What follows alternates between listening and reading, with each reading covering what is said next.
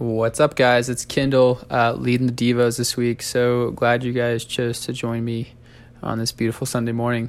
If you hadn't got a chance to go check out the readings, please press pause, go check them out. Some really good ones, some great Psalms. We got the New Testament stuff, we got Acts and Luke. So yeah, if you haven't got a chance, go check them out. Press pause real quick and then jump back on.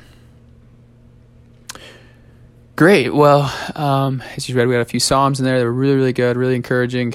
I think in the season that we're in, is hearing and reminding ourselves that God is in control, right? And the Psalms that we just read, that was a good word for me. I don't know if it was for you guys, but I know a few weeks ago when I was doing Devos, I didn't think that we'd still be here come June, but we are. And it's good. It's good to know, and it's peaceful knowing that God is in control of everything, all things.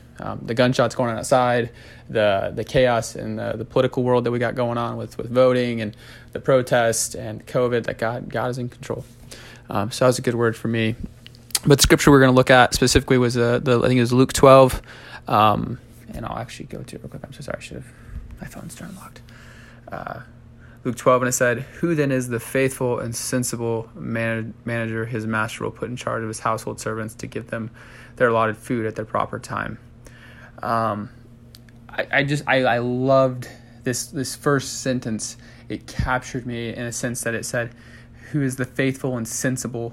I think that there's a lot of things that God calls us to, especially when it comes to faith. Like, I obviously that's like the biggest part of being a Christian. You have to come by faith, but being sensible, right? As an employee, as a team member, that God has given us responsibilities and maybe some difficult situations, maybe not of His doing, but of our own doing, that we have to work through. But God has created us for those things.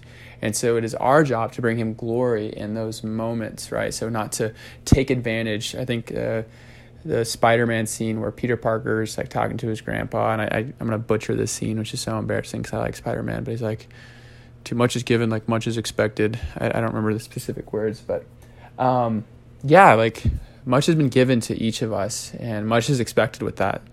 And so let's glorify God with His expectation that we're going to do a good work for Him this week. So that's Sunday Devos with Kendall.